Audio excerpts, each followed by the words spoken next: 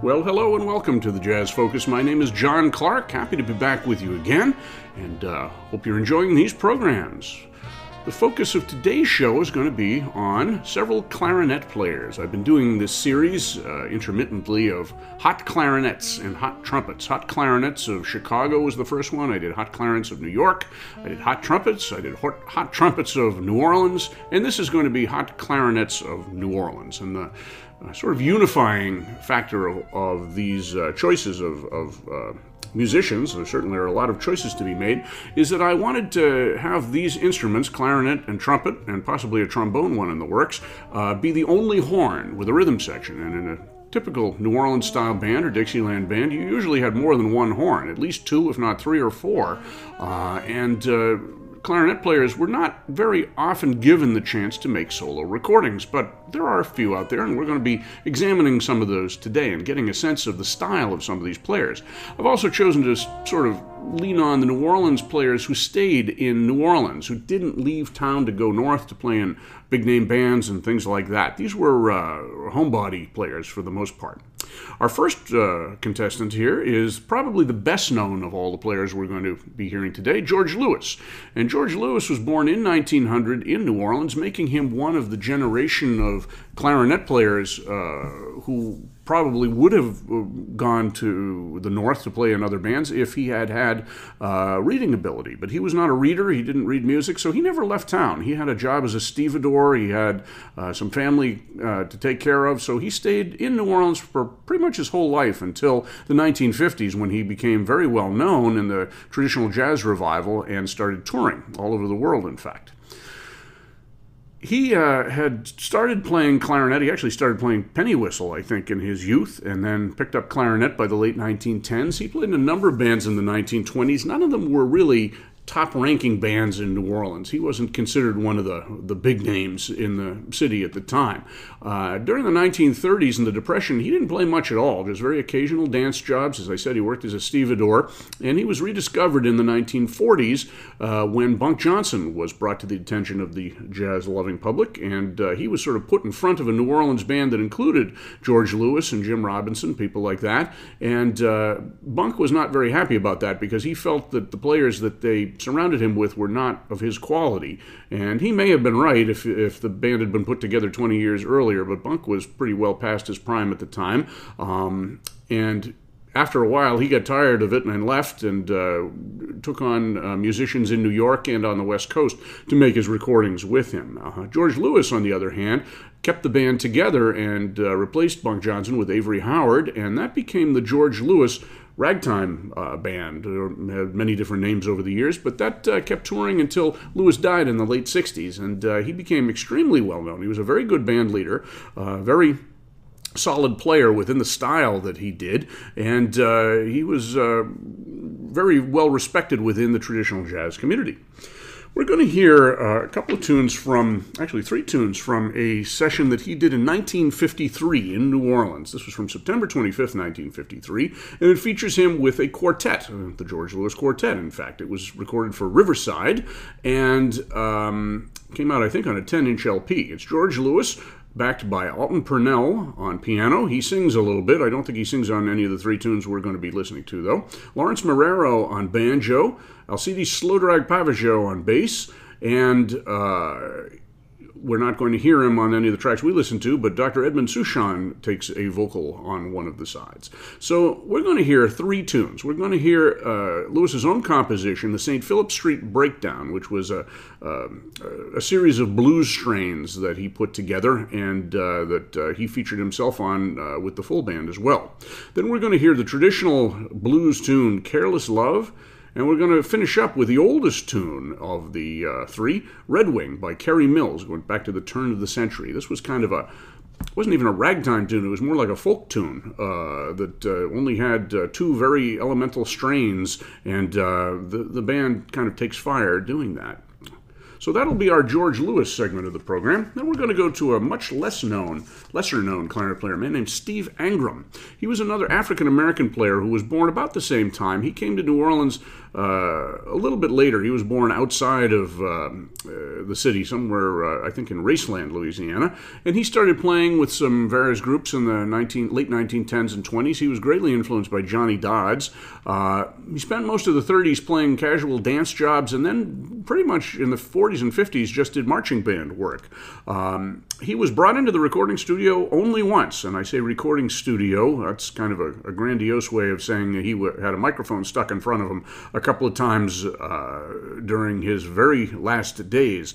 There's a CD out on American Music that collects all of Steve Angram's recordings, and they're all from pretty much the summer of 1961, and he died in the fall of 1961 very suddenly, but at least he did get a chance to make some recordings. So we're going to hear a duo recording on the St. Louis Blues that he did with the banjo player, Creole George Guénon, that was recorded, I think, at Guénon's home on North Roman Street in New Orleans, according to the notes anyway. So those will be our four tunes on this set. We're going to hear St. Philip Street Breakdown, Careless Love, and Red Wing by the George Lewis Quartet, and then St. Louis Blues by Steve Angram and George Guénon.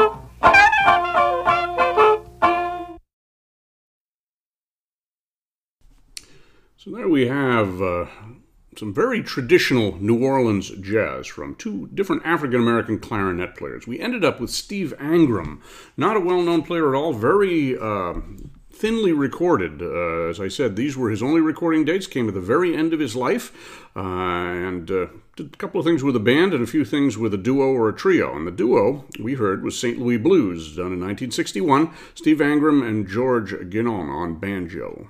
Before that, we heard the much better-known George Lewis, recording with his quartet.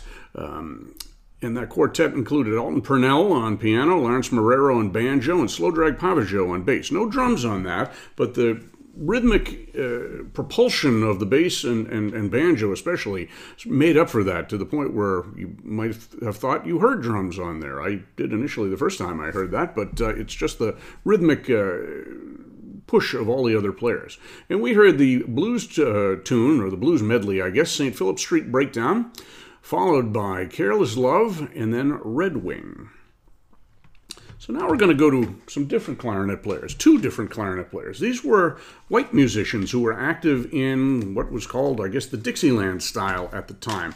These were musicians who were born about the same time as Steve Angram and George Lewis, but naturally because of segregation, they didn't play together. There was a certain amount of racial mixing by the 1950s. It wasn't terribly common. Black and white musicians could record together, but it was difficult to play in New Orleans, which was a very conservative southern city at the time. Sometimes they would do tours to other parts of the country and play in mixed bands, but it was the exception rather than the rule until at least the 1970s and 80s. So the two clarinet players we're going to hear are Raymond Burke and Harry Shields. Now, Harry Shields was the brother of Larry Shields, who was the clarinet player who made the recordings with the original Dixieland Jazz Band. And to the end of his life, Harry always said that Larry was his favorite clarinet player and his biggest influence. But if you listen to the recordings, I think we have to come to the conclusion that Harry outpaced Larry a good deal in the clarinet playing department. He was a really fine clarinet technician. He didn't really read too much. He didn't play in reading bands, but he had a marvelous sound and a very, very good technique and an outstanding sense of harmony. Unfortunately, he didn't record, as far as I know, in a trio or quartet. We're going to hear two recordings that he did with Raymond Burke, the other clarinet player with a rhythm section, so a little bit different. Raymond Burke was a clarinet player who was born in 1902, I think it was, or 1904 in New Orleans. He was a very unusual fellow, kind of eccentric. If you know Pee Wee Russell's playing in the Chicago style, it has some similarities to Raymond Burke's. Burke did not do anything conventionally. He didn't play in bands conventionally. He didn't play conventional clarinet parts. He got a very unconventional sound. He ran kind of a junk shop, come antique store for most of his life, and that's how he made some sort of a living when he wasn't playing music. And he lived to 1986. He lived to a great old age. He played with a lot of bands, especially in his later years, and he was generally known as one of the few white musicians in New Orleans who really was completely colorblind. He didn't care who he played with. He played with African-American musicians even back in the days of segregation. And for a while, he toured with one of the Preservation Hall jazz bands, in which he was probably one of the only white players. So we're going to hear a session made for Southland Records, one of the great recording labels in New Orleans during the 40s, 50s, 60s, run by Joe Morez, Paul Morez's brother. Paul Morez was the trumpet player, cornet player in the New Orleans Rhythm Kings in the 1920s, and Joe Morez was not a performing musician, but he was a devotee, and he recorded many, many, many great New Orleans musicians and a lot of interesting combinations. This one is called The Doc and His Patients.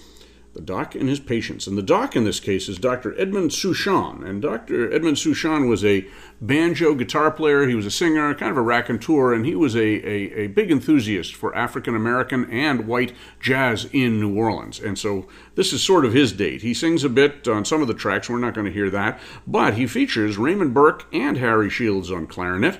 Jeanette Kimball, who was an African-American piano player. She plays piano and she does not sing on this one, but she sang as well. Johnny St. Cyr, the banjo and guitar player on the Louis Armstrong Hot 5 and 7 recordings back in the 1920s, as well as the Jelly Roll Morton Red Hot Peppers, is on guitar. He'd returned to New Orleans at this point. Danny Barker is on guitar as well, and he'll be playing on a couple of these numbers in background, although I think it's Johnny St. Cyr for the most part who's going to be doing the solos that we hear. Sherwood Mangiapan plays string bass. If there's a tuba, it's Chink Martin, Abraham Martin, who was another white player, he and Mangiapan. Monk Hazel was one of the favorite drummers of the white bands at the time. And singing on the second number we're going to hear is Blue Lou Barker, who was Danny Barker's wife. They had a popular act in the North before returning to New Orleans and made quite a number of recordings as well. We're going to hear two tunes from this session. We're going to hear Rose Room and I Wish I Could Shimmy Like My Sister Kate. After that, we're going to go strictly to Raymond Burke, and we're going to hear a couple of tunes that were recorded earlier than the Jazz Revival. These were done on portable recording devices in New Orleans, and they are both going to capture Raymond Burke kind of at the height of his powers in 1945, being accompanied by a piano player I don't really know anything about. His name was Woodrow Roussel, and they together are going to play Body and Soul, a tune not really associated with New Orleans traditional jazz, but shows Burke's, shall we say, catholicity of repertoire. He was known as an exhumer of tunes. He had some kind of an eidetic memory for songs from all different Tin Pan Alley ages and jazz ages and things like that. I forgot to mention before Body and Soul, we're going to hear Burke play a version of the Savoy Blues, the Kid Ory tune that was recorded by the Louis Armstrong Hot Five. And that band recorded in 1949, in May of 1949, and consisted of Raymond Burke with Louis Gallo on piano, Johnny St. Cyr, again on guitar, Austin Skin Young on bass, and Bob Matthews on drums. So we'll have Savoy Blues followed by Body and Soul. And then two later recordings by Raymond Burke, the Raymond Burke Trio, featuring Butch Thompson on piano. Butch Thompson is a very fine piano player who was known as the music director for Garrison Keillor's radio show, The Prairie Home Companion, for many years. And Josiah Frazier on drums, who had been with the Preservation Hall Jazz Band for many years. And that was from 1979. And the two tunes we're going to hear from that group are Sweet Little You and Dirty Rag, and I'll tell you about those tunes when we get to the other end of the set. So those are our tunes. Rose Room, Sister Kate, Savoy Blues, Body and Soul, Sweet Little You, and the Dirty Rag.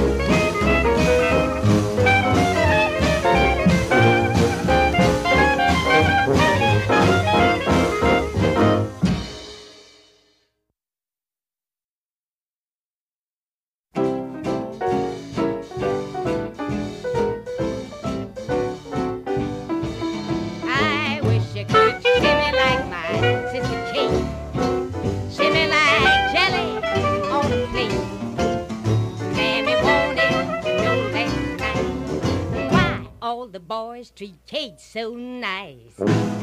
Everybody in the neighborhood knows she shimmies and it's understood. I know I'm Kate, but I'm up to date when I could shimmy like my sister Kate. Oh, shimmy, shimmy like my sister Kate.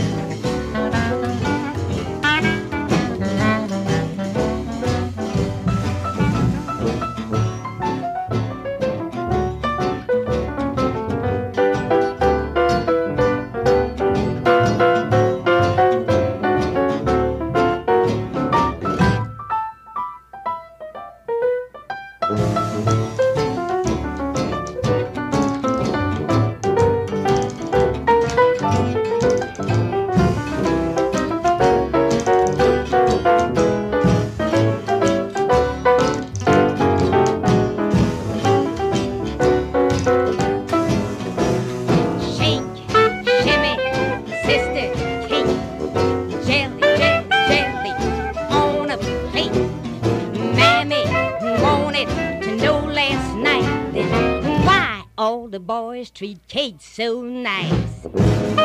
Everybody in the neighborhood knows she shimmies and it's understood. I know I'm late, but I'm up to date when I could shimmy like my sister, shimmy like my sister, shimmy like my sister Kate. Oh, shimmy, shimmy like my sister Kate.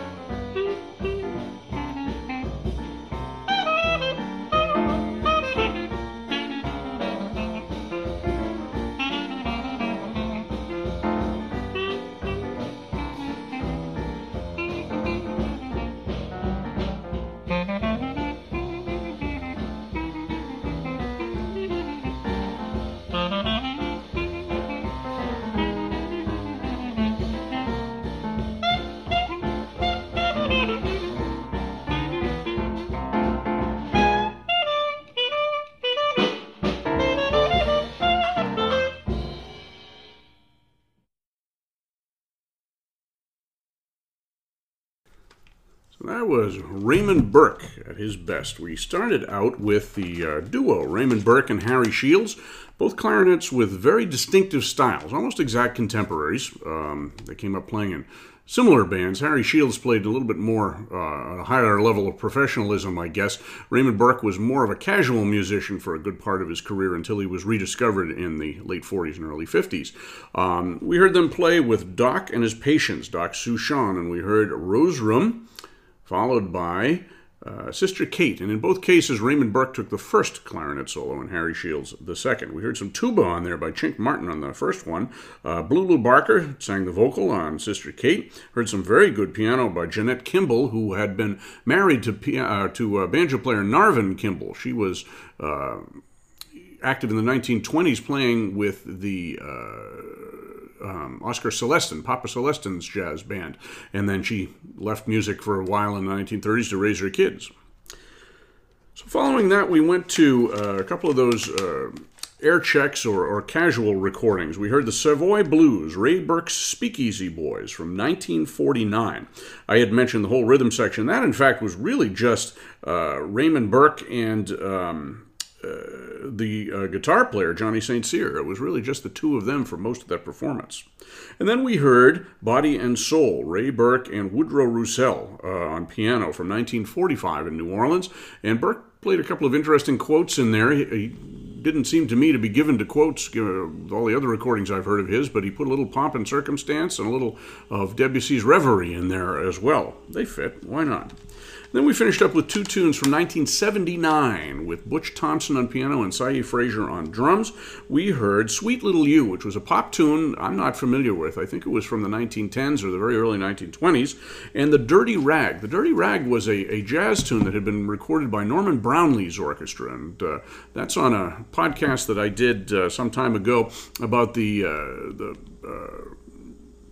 remote recording studios setting up in New Orleans in 1924 and 1927. So if you go back and look at New Orleans 1927, I think it was, you'll hear Brownlee's orchestra. Make that 1924. I think it was that early side. And in that band at the time was Harry Shields, not playing clarinet, but either baritone or bass sax, interestingly enough.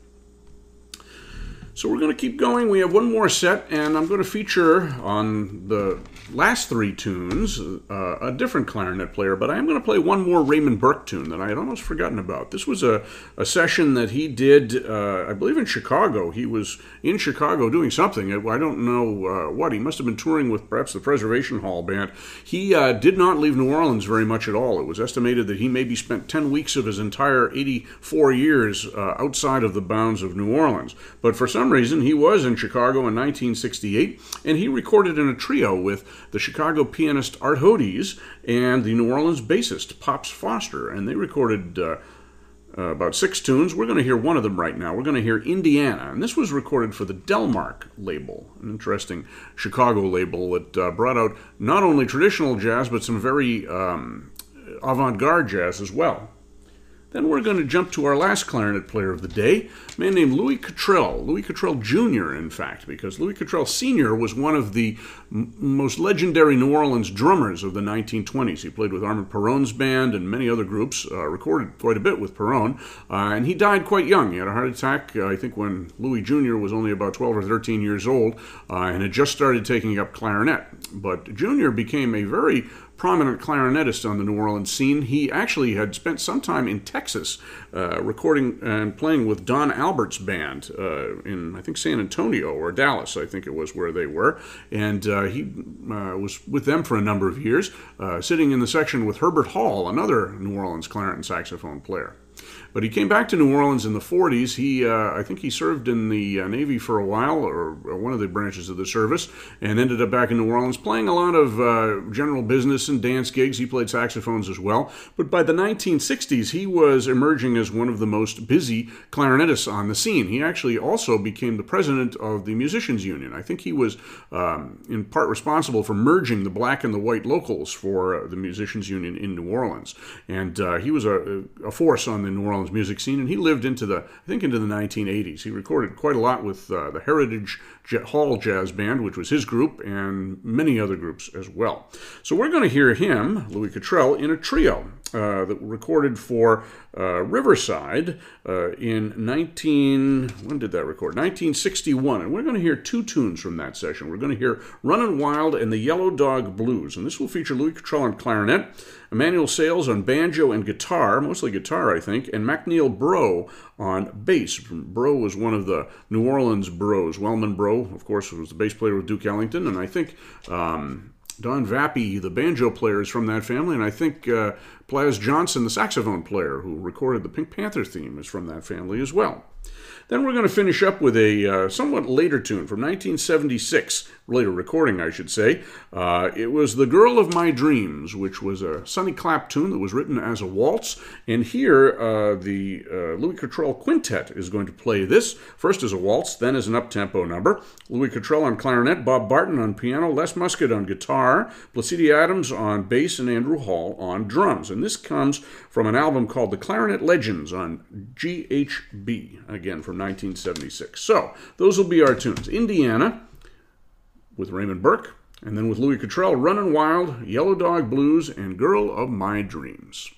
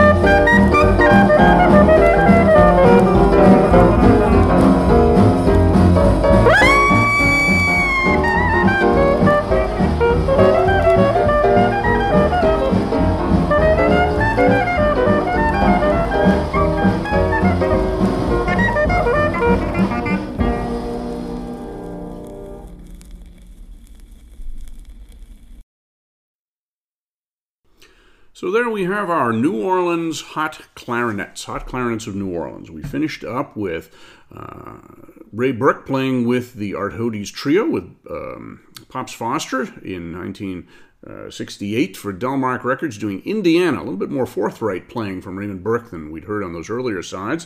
And then we finished up with Louis Cottrell, a very accomplished clarinet player, a very fine musician, doing some trio recordings, first of all with Emmanuel Sales and MacNeil Breau from 1961.